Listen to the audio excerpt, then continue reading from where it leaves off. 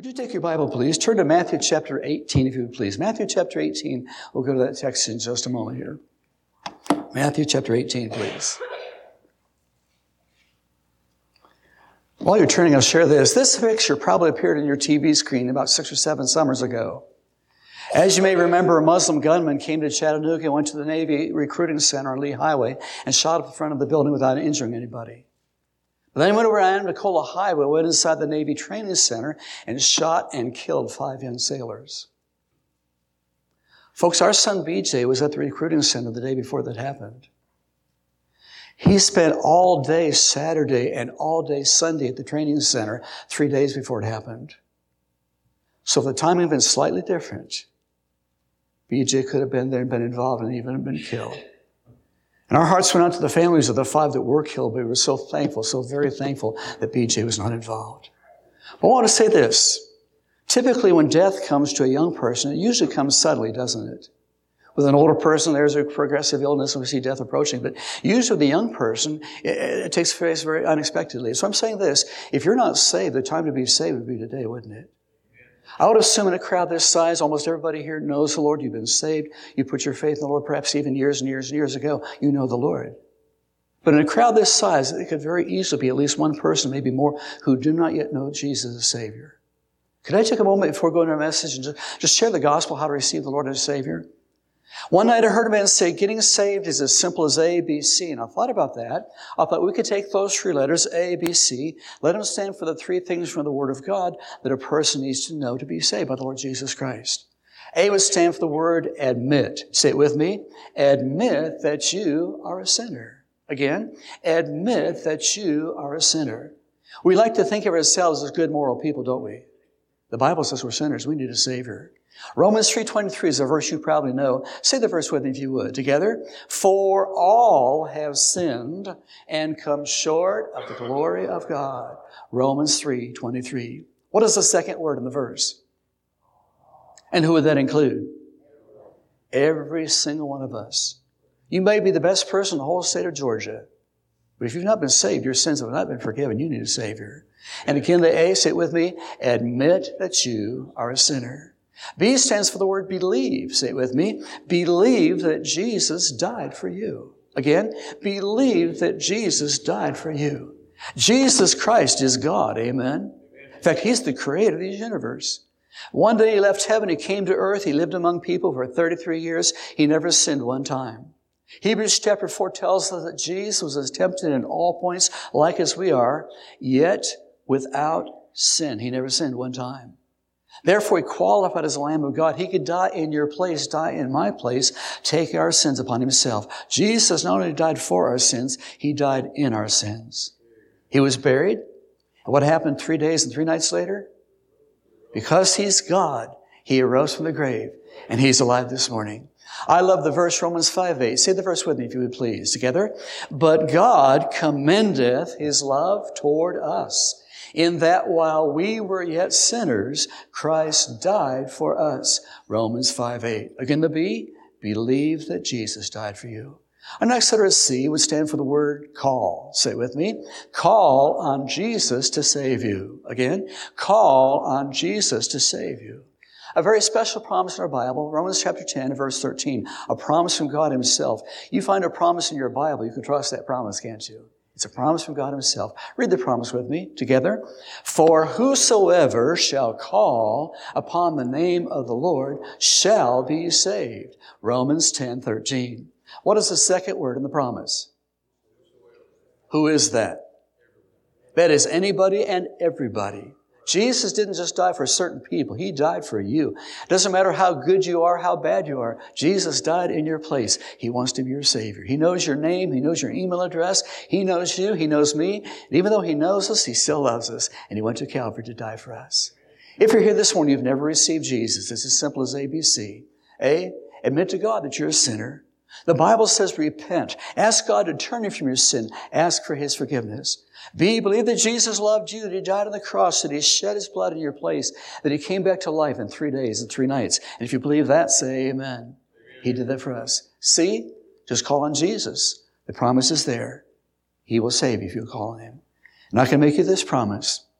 If you receive Jesus as your Savior, have your sins forgiven, have the gift of eternal life, if you get saved, you will never once regret that decision. You'll never regret that. Being saved is an awesome thing. Stand with me if you would. Let's sing a chorus and we'll read from Matthew 18 if you have your place in your Bible. Sing with me if you would. Thank you, Lord, for saving my soul. Thank you, Lord, for making me whole. Thank you, Lord, for giving to me thy great salvation, so rich and free. I was lost, but Jesus found me. I was blind, but now I can see. I was bound, but He set me free. Now I am His for eternity. So thank you, Lord, for saving my soul. Thank you, Lord, for making me whole. Thank you, Lord, for giving to me thy great salvation, so rich and free. If you enjoy your salvation, say amen. Matthew chapter 18, look at verse 1 with me if you would please, as we're still standing. At the same time came the disciples unto Jesus, saying, Who is the greatest in the kingdom of heaven? And Jesus called a well-known pastor unto him. No, he called a world-renowned evangelist. Now, who did he call? A little child, a little kid. And Jesus called a little child unto him and set him in the midst of them, and said, Verily I say unto you, except ye be converted and become as little children, ye shall not enter into the kingdom of heaven. Whosoever therefore shall humble himself as this little child, the same is greatest in the kingdom of heaven. And whoso shall receive one such little child in my name receiveth me. But whoso shall offend one of these little ones, which believe in me, that it were better for him that a millstone were hanged about his neck, that he were drowned in the depth of the sea. As we read through the passage, do you get the idea that children are important to God? You can't miss that. Look at verse 14. Read verse 14 aloud with me, if you would please, together. Even so, it is not the will of your Father which is in heaven that one of these little ones should perish. Would you be seated, please? Would you bow with me in prayer, if you would please? Our topic this morning for the first part of the hour, reaching America's youth, reaching America's young people with the gospel of Lord Jesus Christ. Let's bow in prayer. Father, what a blessed privilege it is for me to stand and to share your word this morning. I would ask again that you'd fill me with your power, with your spirit. And Lord God, take this simple message and use it to speak to our hearts. Help us as a church, as a local lighthouse, to see the importance of reaching the children for you, reaching the teenagers for you. In Jesus' name I pray. Amen. Let me start by asking you a question. Would you agree with this statement?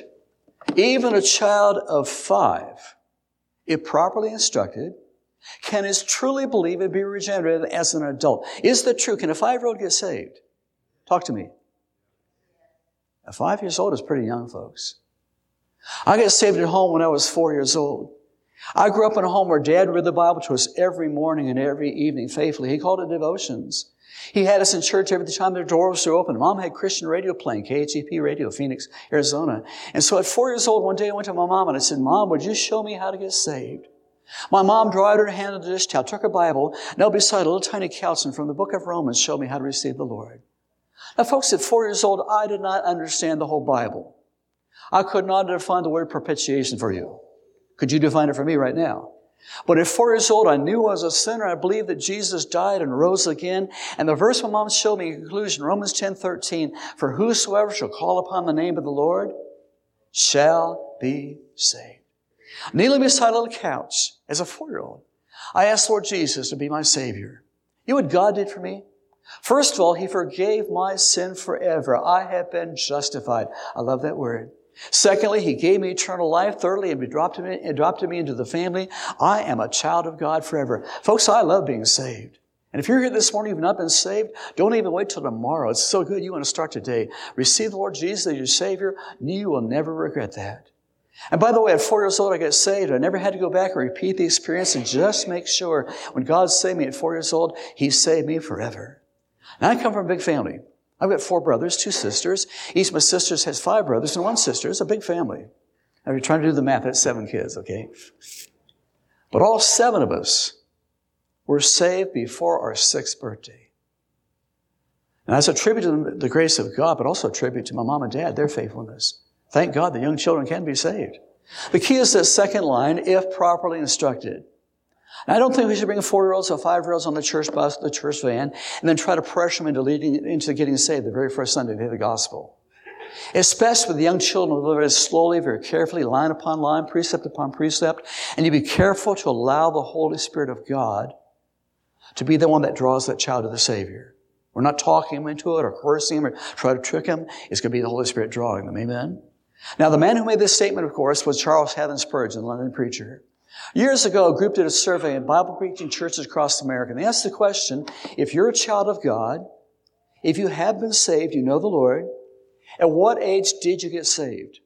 Now, these are Americans, okay? But here's the results of the survey. They found that 1% of those who do get saved do so in the early childhood. I would fit in that category. Furthermore, they found that only 10% of Americans who do get saved do so during the teen and young adult years. They found furthermore that only 4% of those who get saved do it at age 30 or later. Think about that. In America, according to the survey, 85% of those who do get saved do so between the age of 5 and 14, the period of life referred to as childhood. Folks, there's a man who joined our church recently, Brother Levi. He has a burden to reach kids with the gospel, and thank God for a man like that. But folks, he can't do this job by himself. As he's already mentioned, there's a need for volunteers, isn't there? Now, typically, children's ministry is not a high-prestige ministry. People don't say, oh, wow, you're a children's worker. Sometimes you're actually put down for that. But this is the ministry that's very close to the heart of our Savior. And I would encourage you, as Levi is making this appeal, to be praying, God, can you use me in children's ministry? That's the world's biggest mission field, folks. And it's also the world's most receptive mission field. There's no mission field like it. Read verse 14 one more time with me, if you would please, together. Even so, it is not the will of your Father, which is in heaven, that one of these little ones should perish. What's the last word in the verse? What does that word mean in Scripture? John 3:16 also.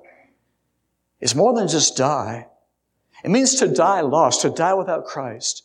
When a person dies without Jesus, be it a teenager, be it a child, be it an adult, when a person dies without Christ, they are condemned to hell immediately, aren't they?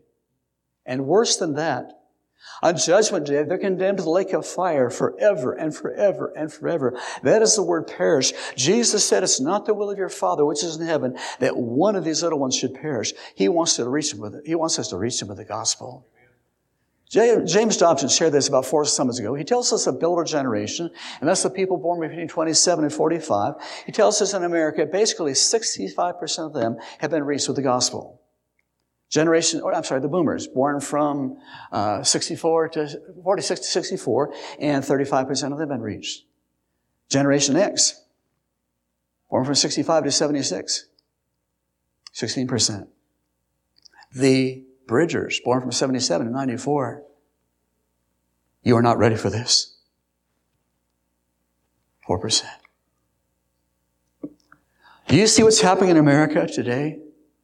We who have the gospel, the good news of Calvary, the offer of salvation is a free gift. What a glorious, glorious gospel that is. And we who have the gospel are somehow failing to take that gospel to the next generations. Where the millennials be? I don't even know. On an average day in America, each and every day, folks, 6 children commit suicide. That is 42 kids a week. Last year around Christmas time, I emailed a pastor in South Carolina. Tried to call him, and I got a text, I can't talk right now. Then later that afternoon, he called me and said, I couldn't take your call this morning. I'm sorry. I was dealing with the parents of a 12-year-old boy who took his life this morning. Several years ago, I did a drug program at Ringgold Middle School, the junior high school there. The week before I was there, an 8th grade boy, 13 years old, had taken his own life. As it turned out, he's involved in devil worship, and he wanted it so desperately, he's willing to take his own life to escape it. The kids were still talking about it when I was there that week. On an average day in America, 13 children are homicide victims. Many of them at the hands of their own parents. On an average day in America, 5,753 children are arrested. On an average day in America, 1,329 babies are born to teenage mothers. On an average day in America, 367 children are arrested for drug abuse. Each and every day. On an average day in America, 34 children die from accidents. On an average day in America, more than 17,000 public school children are suspended from school each and every day. Folks, what's the answer? Well, we need a better educational system. We need more federal funding, a better environment. Folks, the bottom line is this. These kids need the Lord Jesus. They need the gospel. When I was in first and second grade in public school, and I said public school, when I was in public school, my teachers opened class with what we call devotions. Do you know what devotions are? My teacher would take her King James Bible, read a passage of Scripture in the classroom, and nobody was offended. She'd stop and close devotions with prayer, and she prayed in the name of Jesus. We stopped at lunchtime. We bowed our heads as a class. She led us in prayer, and she prayed in the name of Jesus. I don't know who they were, but twice a year, an older couple came to our school, set up giant visuals in the gymnasium, had a school-wide assembly, and preached the gospel, and gave us a salvation invitation in my public school. I'd give you my house if I could do that today. Take the gospel to public schools. The average starting age for marijuana use is 13. For alcohol, it's 11 and a half. I did a drug program at Ringgold the elementary school years ago. When I finished, all the kids are filing out. A little 5-year-old boy came up to me. He said, Mr. Ed, I drink beer. I looked at him and said, you do? Where do you get it? And here's his tragic answer. Mama gives it to me. I could instantly see the face, Mom never gave me beer. My mom gave me the gospel. My dad, I never saw my dad shooting up or using drugs, but twice a day my dad read the Bible to us as a family. I look at this little 5-year-old boy and I'm thinking, he does not have the same heritage that I do. He will not hear the gospel in his own home like I did. Somebody outside his home has to bring the gospel to him or bring him to the gospel where he hear the gospel. And that's why this lighthouse is here today. Amen. There's a job to do. There's a job to do. In the past 20 years, suicide has tripled among our 10 to 14-year-olds. Every 78 seconds, an adolescent attempts suicide. Among America's youth, the fastest growing religion is Satanism. Do you find that hard to believe? Several years ago, I don't know if you saw this or not, but they interviewed the sheriff of Hamilton County in the Free Press. And he said this, he said, my deputies and I are finding numerous places in the woods where there are sacrifices to the devil. On occasion, we're actually finding human sacrifices. That's Hamilton County. I'm saying this, there's a need, there's a crying need. Every 31 seconds, an adolescent gets pregnant. Does anybody here know where Ward, Arkansas is? Okay, we're talking just a rural area, just a small dot on the map, just a little country town in the middle of nowhere. A lady in this church came up to me, she said, last year, in our little country school, before the year was finished, 3 of our 6th graders delivered babies. When a nation turns its back on God, who gets hurt the worst? It is going to be our children. Every 20 minutes, an adolescent is killed in an accident. 1 in 7 young teens, we're talking 8th, 9th, and 10th graders, has attempted suicide. These are not kids that want to die, but they want to escape the pain in which they live. Daily marijuana use among 8th graders has quadrupled since 1992. Half of today's high school seniors have tried illegal drugs at least once. The last number I saw was 54%, slightly more than half. By the way, what is the number 1 drug problem in America today? Do you know? It's not crack. It's not even heroin. Alcohol. Alcohol, by the numbers, has done more devastation than all of the illegal drugs put together. And yet most places we go, it's still illegal. It is still socially accepted. Alcohol is a killer. And I can't get my remote to advance.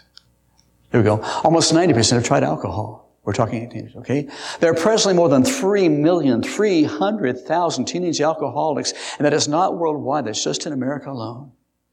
Folks, does this trouble you? At least a little bit. We are not yet reaching the next generation for the Lord.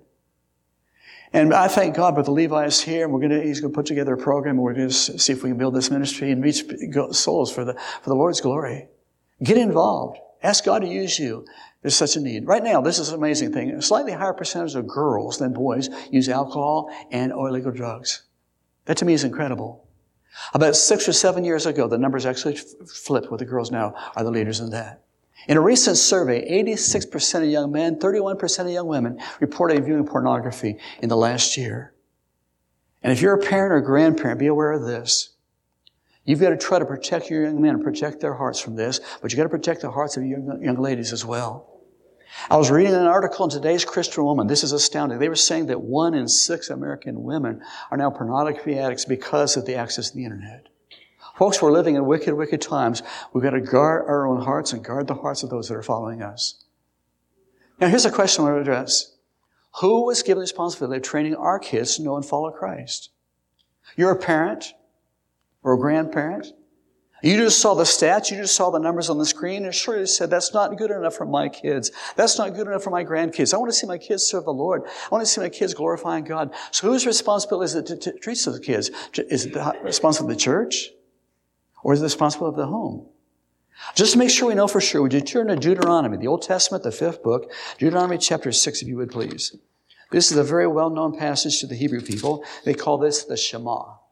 Deuteronomy chapter 6. And we'll look in just a moment at verse 4.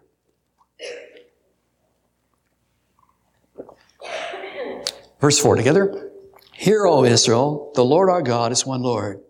And thou shalt love the Lord thy God with all thine heart, with all thy soul, and with all thy might. And these words, verse 6, these words which I command thee this day shall be in thine heart. Thou shalt teach them diligently unto thy children, and shalt talk of them when thou sittest in thine house, when thou walkest by the way, when thou liest down, and when thou risest up.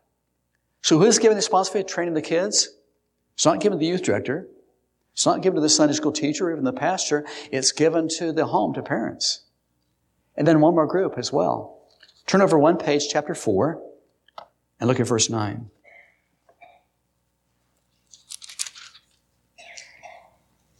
Only take heed to thyself, and keep thy soul diligently, lest thou forget the things which thine eyes have seen, lest they depart from thy heart all the days of thy life. Notice the next phrases here. But teach them thy sons and thy sons' sons.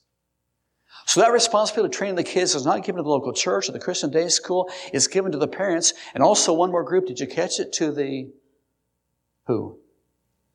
The grandparents. Many, many times people say, well, thank God for a good, strong church. Thank God for our pastor. Thank God for a godly youth director. And we are at home, are coming alongside, and we're reinforcing everything they're doing down at the church. Well, if you're thinking that way, you're thinking backwards. You should be saying, we are training our kids at home to follow Christ. Thank God our church is coming alongside and reinforcing what we are doing in the home. That responsibility of training the kids is not given to our church. It's given to the parents and it's given to the grandparents. Now, with that in mind, I want to take you to a verse in Proverbs. Don't turn to it. I'll just put it on the screen to save time. But read the verse with me, if you would, please. Together. Keep thy heart with all diligence, for out of it are the issues of life. Proverbs 4:23. What is the first word in the verse? What does that word mean? God is not saying, here, keep this for me. Hold this. It's a medieval term. Back in the days of knights and castles, the safest part of the castle was called the keep. It had strong, sturdy walls. It was guarded night and day. The word keep means to guard. God says, I want you to be careful. I want you to be diligent to guard your heart. We're in a battle. Now, I've been studying medieval warfare and castle defenses and all that for the last 12 years, whatever. We're writing a book series of Dresser Chronicles. And one thing I discovered in my studies, the battle for the castle was almost always a battle for the entrance, because the entrance was the weakest part of the castle. Therefore, the men that designed castles and built castles would protect the castle entrance in 5 basic ways. You're familiar with some of these. Number 1 would be the moat. Number 2 would be the gates. They were massive, usually made of oak, usually more than a foot thick. Each gate by itself would weigh tons and tons and tons. You can't visualize how massive the gates really were. Number 3 would be the drawbridge. You're familiar with that. Number 4 would be the, what do you call that? It's called the portcullis. Typically made of iron, or made of oak and clad with iron. But the average portcullis would weigh in excess of 20 tons, more than 40,000 pounds. 24 enemy knights cannot go dashing across the drawbridge and raise the portcullis, but there's no way. The only way to raise 20 tons was a series of counterweights and pulleys and chains. We're talking a massive barrier there. Number 5, a very interesting little room directly over the main gate of the castle, known as the gatehouse. In the floor of that little room were huge holes called murder holes, M-U-R-D-E-R, murder holes.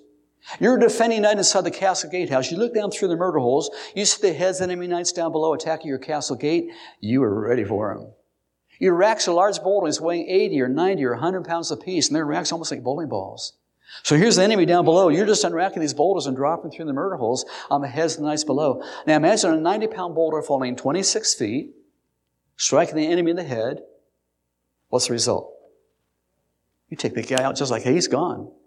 And so you protect the castle entrance in those 5 basic ways. Number 1 was the moat. Number 2, the gates. Number 3, the drawbridge. Number 4, the portcullis. Number 5, the gatehouse. I was studying this one afternoon and it occurred to me in a flash, we're commanded to guard our hearts for the Lord. We're in a battle. Do you know how you guard your heart? You guard your heart in exactly the same way that a medieval knight would guard a castle. You guard the entrances. What are the entrances to your heart? I know 2. Number 1 would be the eye gate. Number 2 would be the ear gate. Therefore, it follows, if I can be diligent to guard my heart for the Lord, I have got to be diligent to guard my eyes and be diligent to guard my ears. Now, can I be real specific? What had appeared on your TV screen during the past week? Were there any programs that dishonored your Lord? Folks, the devil knows what he's doing. And one of the tools he's used to draw the hearts of believers away from the Lord is the television, the programs. Now, I got saved, as I told you, when I was 4 years old. I have known the Lord, I think, for 62 years, if I did the math correctly. 62 years. That makes me sound really old, doesn't it? Wow. And I say this from a position of weakness, not from strength. Even after being saved for 62 years, knowing the Lord for 62 years, the Holy Spirit of God lived within me for 62 years, I am still so very vulnerable if I watch TV. Not long after we got married, Elma and I discussed that. We don't turn on the TV. We don't watch the sports. We don't even watch the news. It's all presented by these leftist people who destroy this nation. Why give them an audience? But we'll watch, like right now, we're watching Father Knows Best. It was done back in the 60s, I guess. It's black and white. They don't cuss on the program. I'm saying this, guard your heart. You and I are vulnerable. The devil knows what he's doing. The average TV in America is on 7 hours and 7 minutes a day. That's the average. The average viewer watches 4.5 hours a day. The average Christian home watches about half an hour less. For a number of years, my family and I traveled in a motorhome. We homeschooled our kids, and on a Saturday evening, pulled up to church, and we'd hook up to power and water and offload equipment. And if there was a parsonage right next door, maybe a staff member lived there, or even the pastor lived there, my son Steve would say, Dad, can I go over and get some videos? And I'd say, sure, see what they say. And folks, more times than I could count, he'd come back and say, Dad, they had a lot of R-rated stuff there. Folks, we've got to protect the hearts of the generation that's following us, but we also have to guard our own hearts. If you'll be honest, we are vulnerable here. We really are. Women over 55 watch an average of 36 hours a week. Now think with me. A generation or two ago, what group of people in the local church were known as the prayer warriors? Do you remember? Was it not the grandmothers? If this is accurate, I have no reason to doubt it. The grandmothers are no longer on their knees praying for their church and praying for the country and praying for the pastor and praying for the teenagers and praying for their neighbors. Now they're on the couch watching reality shows. We wonder why we're losing our teens and losing our nation and losing our churches. Is there a correlation here? I think perhaps there is. I think there is. Read a verse with me, if you would, together. I will set no wicked thing before my eyes. I hate the work of them that turn aside. It shall not cleave to me. Psalm 101, 2, and 3. And maybe this should be the filter. Put that on top of your TV set. If it's a wicked thing, a program that dishonors God, we don't watch it in our home. Only the things that will not dishonor God. Another thing the devil's used to huge advantage, what is that? Music. And music is a gift from God, amen? Thank God for music. I love music. I play music all day long. I play music when I'm writing. I play music when I'm working. I play music when I'm driving. I thank God every day for music. Music is a gift from God, isn't it? And by the way, folks, music is powerful. If you're a person who's always down and discouraged and defeated, do you know how to have victory? Good gospel music. Music will lift your spirits and give you victory. Sing a song to the Lord. You're discouraged one day. Open your mouth and sing a song of praise to God. Your song of praise to God thrills the heart of Almighty God, but also to lift your spirits and give you victory. How do you fight temptation? At the moment of temptation, you're about to give in. Yes, quote Scripture. Yes, pray and ask for deliverance. But also at the moment of temptation, open your mouth and sing a song of praise to God. It's like the tempter says, man, I'm out of here. I don't want to hear this. There is power in praise. And our adversary, who's trying to destroy our kids and destroy our teenagers, destroy our church and destroy our country, knows how powerful music really is. He's taken this beautiful gift that came from God and twisted it and changed it and perverted it, and he's actually using it as a weapon against the castle. I'm saying this. You cannot fill your heart and mind with the world's music, the pop music, the rap music, the rock music. You cannot fill your heart and mind with that music and live a life of victory. It's not going to happen. Remember the old computer slogan, G-I-G-O? How many remember that? G-I-G-O in the computer world, what did that mean, remember? Garbage in, garbage out. You put the wrong data in your computer, you get the wrong things out, don't you? And it's the same way in the spiritual realm. You put the wrong music into your heart, the wrong things will come out. I'm saying this, music is powerful. By the way, Grandpa, you can't lecture your teens about their rock music and get in the truck and turn on the country music. Now, some of the country music has beautiful, beautiful melodies. I'll give you that. But the message of the song can be very, very bad. Let's move on here. Another thing the devil's used to huge advantage is what? Friends. Thank God for friends, amen? The right friend is a source of strength. The wrong friend can take you down. I've got a friend in Texas. He's in charge of a large children's ministry there. And several years ago, I was on the phone with him. He said, you sound kind of discouraged. This was when my wife, Janice, was battling cancer. He said, you sound like you're kind of discouraged. I said, well, Robbie, we're battling cancer here. Yeah, it's been pretty tough. You know what he said? This is unbelievable. He said, Ed, I'll be right there. He lives in Texas. He hopped in his truck and drove to Georgia. Just kneel beside me, put his arm around me, and pray with me, and be a friend. That's a true friend, amen? The wrong friend can take you down. And it's not just kids that are vulnerable. There's peer pressure among adults. I'm saying this, choose your friends carefully, and then help your kids, the kids who are following you, teach them how to choose the right friends. I've got a friend who is 6'8". He weighs 280 pounds. He's a clown. His clown name is Tiny. Tiny, the 280-pound clown. Can you imagine? He was doing a crusade up in Shenandoah Valley, Virginia. And on Monday night, a young girl came and heard the gospel. She was 12 years old. Heard the gospel, got saved on Monday night. Tim said she came every night that week. He said, I went back to the same church exactly 1 year later. The 12-year-old girl is now 13. On Monday night, she didn't come to the crusade. She went out with another friend, another girl, also 13. Those two young ladies stole a car and tried to drive it. Got involved in a serious accident. Their vehicle was flipped upside down, and both those girls, 13 years old, lost their lives in that accident. But why did two girls die instead of just one? One girl is a child of God. She'd been saved. The other girl is saying, hey, I'm bad. I can do anything I want to. That second girl was killed because she had the wrong friend. We've got to teach our kids to choose the right friends, and also ourselves. Hang around with people who love the Lord. Another tool the devil's used, and what is that? The printed page. Books and magazines. Well, let me say this. The American Library Association is no friend of your family. They have an agenda.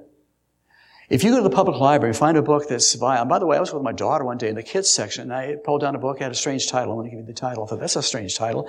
I opened it up, and the page I turned to, I'm reading the most graphic description of perversion you can imagine.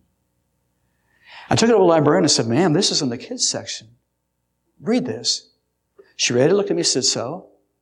I said, ma'am, this is in the children's section. And she actually said this. She said, sir, there are parents who want their kids to have access to this. I said, no, ma'am, not in my library. They gave me a freedom to read statement. Have you seen the freedom to read statement? Issued by the American Library Association. It basically says you have no right to impose your narrow views on society. We'll choose the books, get out of our face. And it says that in polite language. They also have the freedom to view statement. They want you, your spouse, your teens, your little kids have access to anything on the internet at all. No holds barred. And folks, I'm not making this up. I was flying beside a young guy one day, and he's probably 25, 26 years old. I said, what do you do for a living? He said, well, I go into the school systems, but the safeguards and the computer systems protect our kids. I looked at him and said, hey, thank you, sir, or glad you're there, or appreciate what you're doing.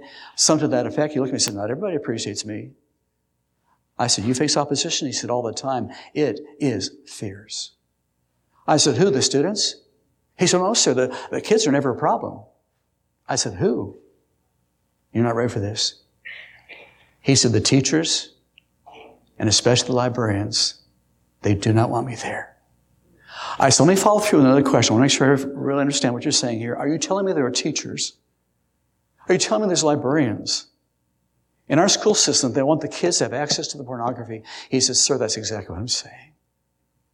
And let me say this gently and lovingly. If your kids or grandkids are in the public school, they're there because you don't really know what's happening there. If you could walk in one day and just be invisible for a day and walk, you'd leave and you guarantee you would not have your kids there again. Sure. Let's move on quickly. Another tool the devil's used, of course, is the internet, the information superhighway.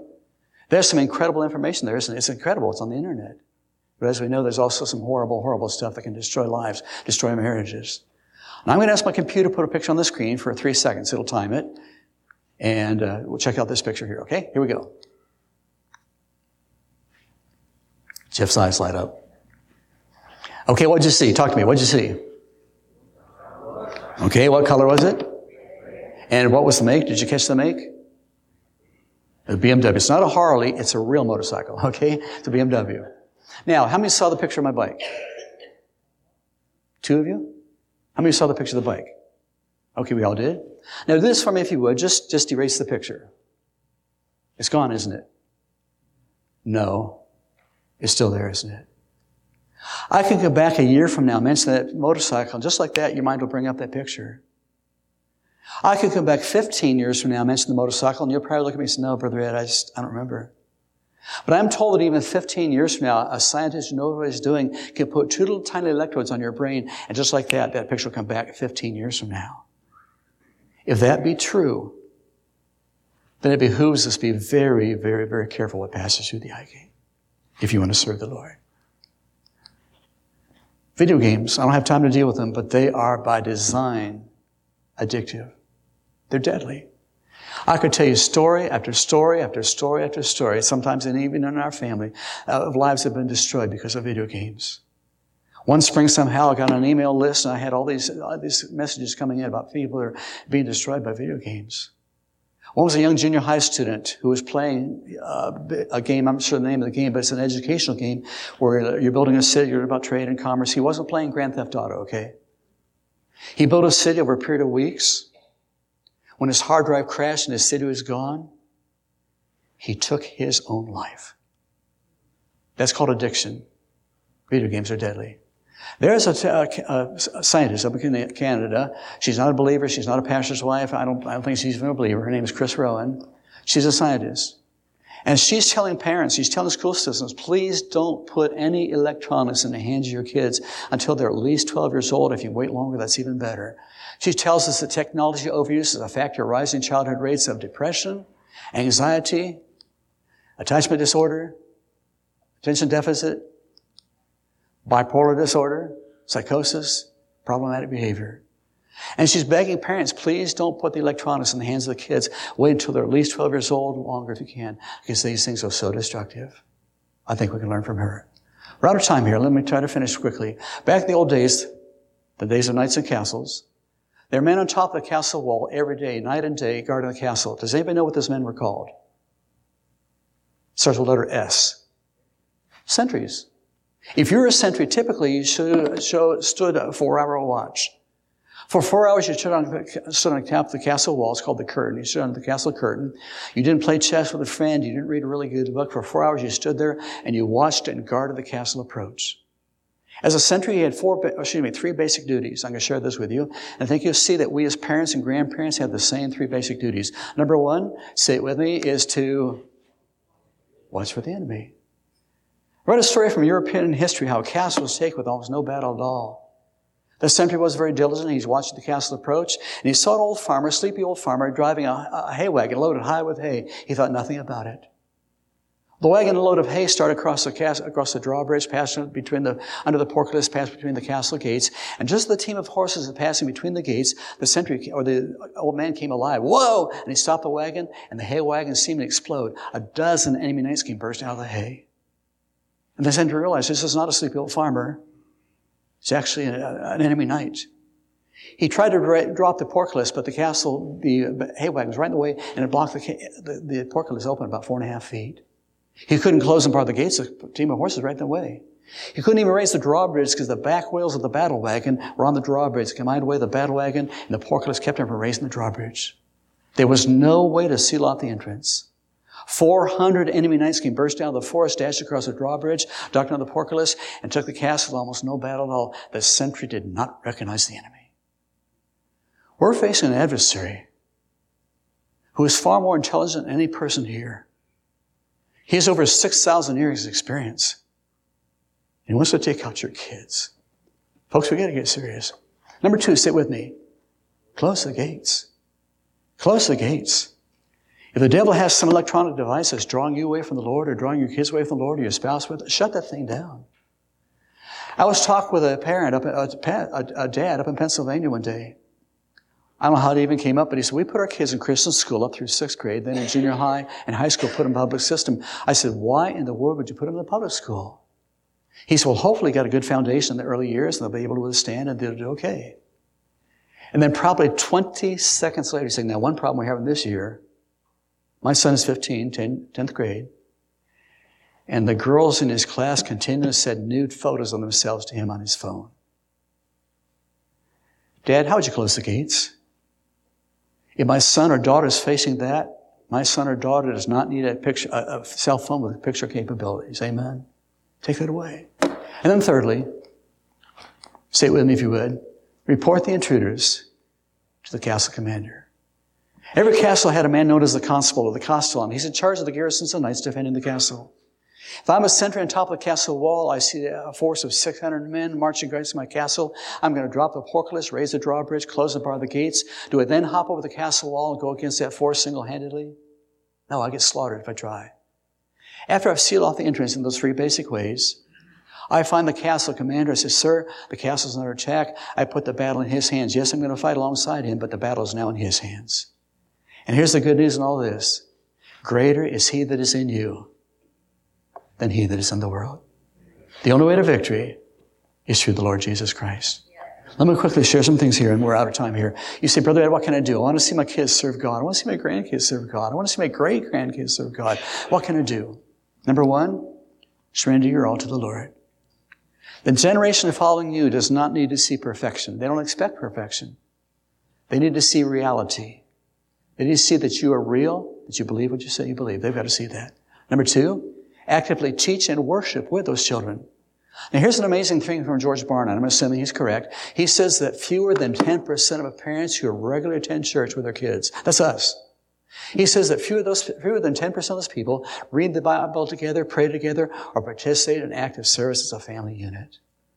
You're a child of God. You're raising kids, raising grandkids. Actively teach the Word of God to them. Don't just depend on the church, but actually teach it to them, okay? Number 3, quickly. Somehow we lost number 3. Number 3, model your faith for your children.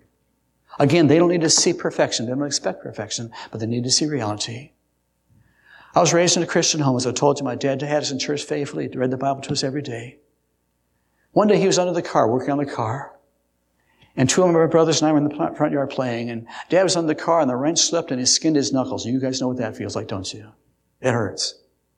And a moment later, he skinned his knuckles a second time. That hurt even more, as you can imagine.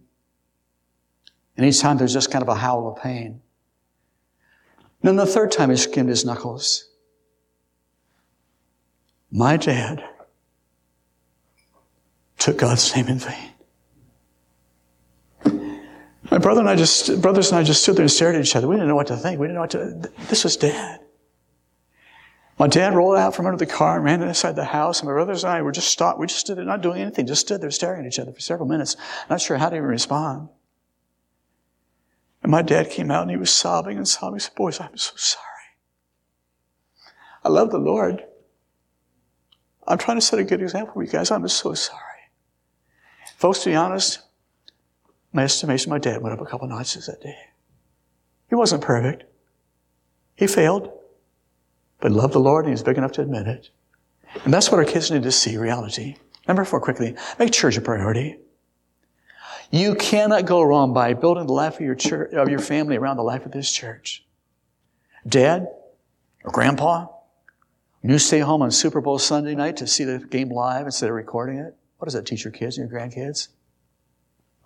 Number 5, Help your children guard their hearts against the world's influences. That's some of what we're talking about today. Most young people don't know how to guard their hearts. You've got to be there for them and help them be there. Help your spouse. We're in this together. And then number 6, pray daily for your children, for your grandchildren. My son Philip is 34 years old. My son Steve is 37. My daughter Rebecca is 40. Elma has a son who's 26 and another son who's 36, lives in California. They're adults. But every day of the week, we're on our knees praying for our 5 kids. We want to see them serve God. They're growing up in a wicked, wicked world. Our grandkids are growing up in a wicked world. We've got to pray for our families. Would you bow your head with me, please? I want to ask you 2 very pointed, very personal questions, if I may. Number 1, how many this morning say, Brother Ed, I see the seriousness of the battle in which we find ourselves. And I'm serious about serving my Lord and guarding my heart. And this morning, I'm just going to make a vow to God and say, Lord, with your help, I will guard my heart diligently. I'll be very, very discerning what I watch on TV. I'll be very careful what goes on the internet. I'll be very careful what I read, the books I read, the magazines I peruse, the music I play.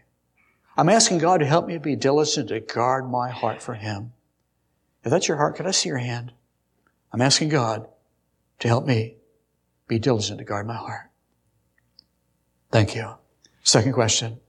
How many this morning say, Brother Ed, I'm a parent or a grandparent, and I am committing myself this morning, asking God to help me to guard the hearts, to help guard the hearts of the generations following me. I will be there for them by God's help. Could I see your hand if that's your heart? Very good, thank you. I'm not going to ask you to come forward. But right there in your seat, would you bow your head and just make those 2 vows to God? We're in a battle, folks. The stakes are very, very high. Lord God, thank you for our time together this morning. I thank you for those that have listened so well. Help us, Lord God, to come to victory in our families and our lives, and especially those young people that are following us. Help us be diligent to guard our hearts. In Jesus' name I pray.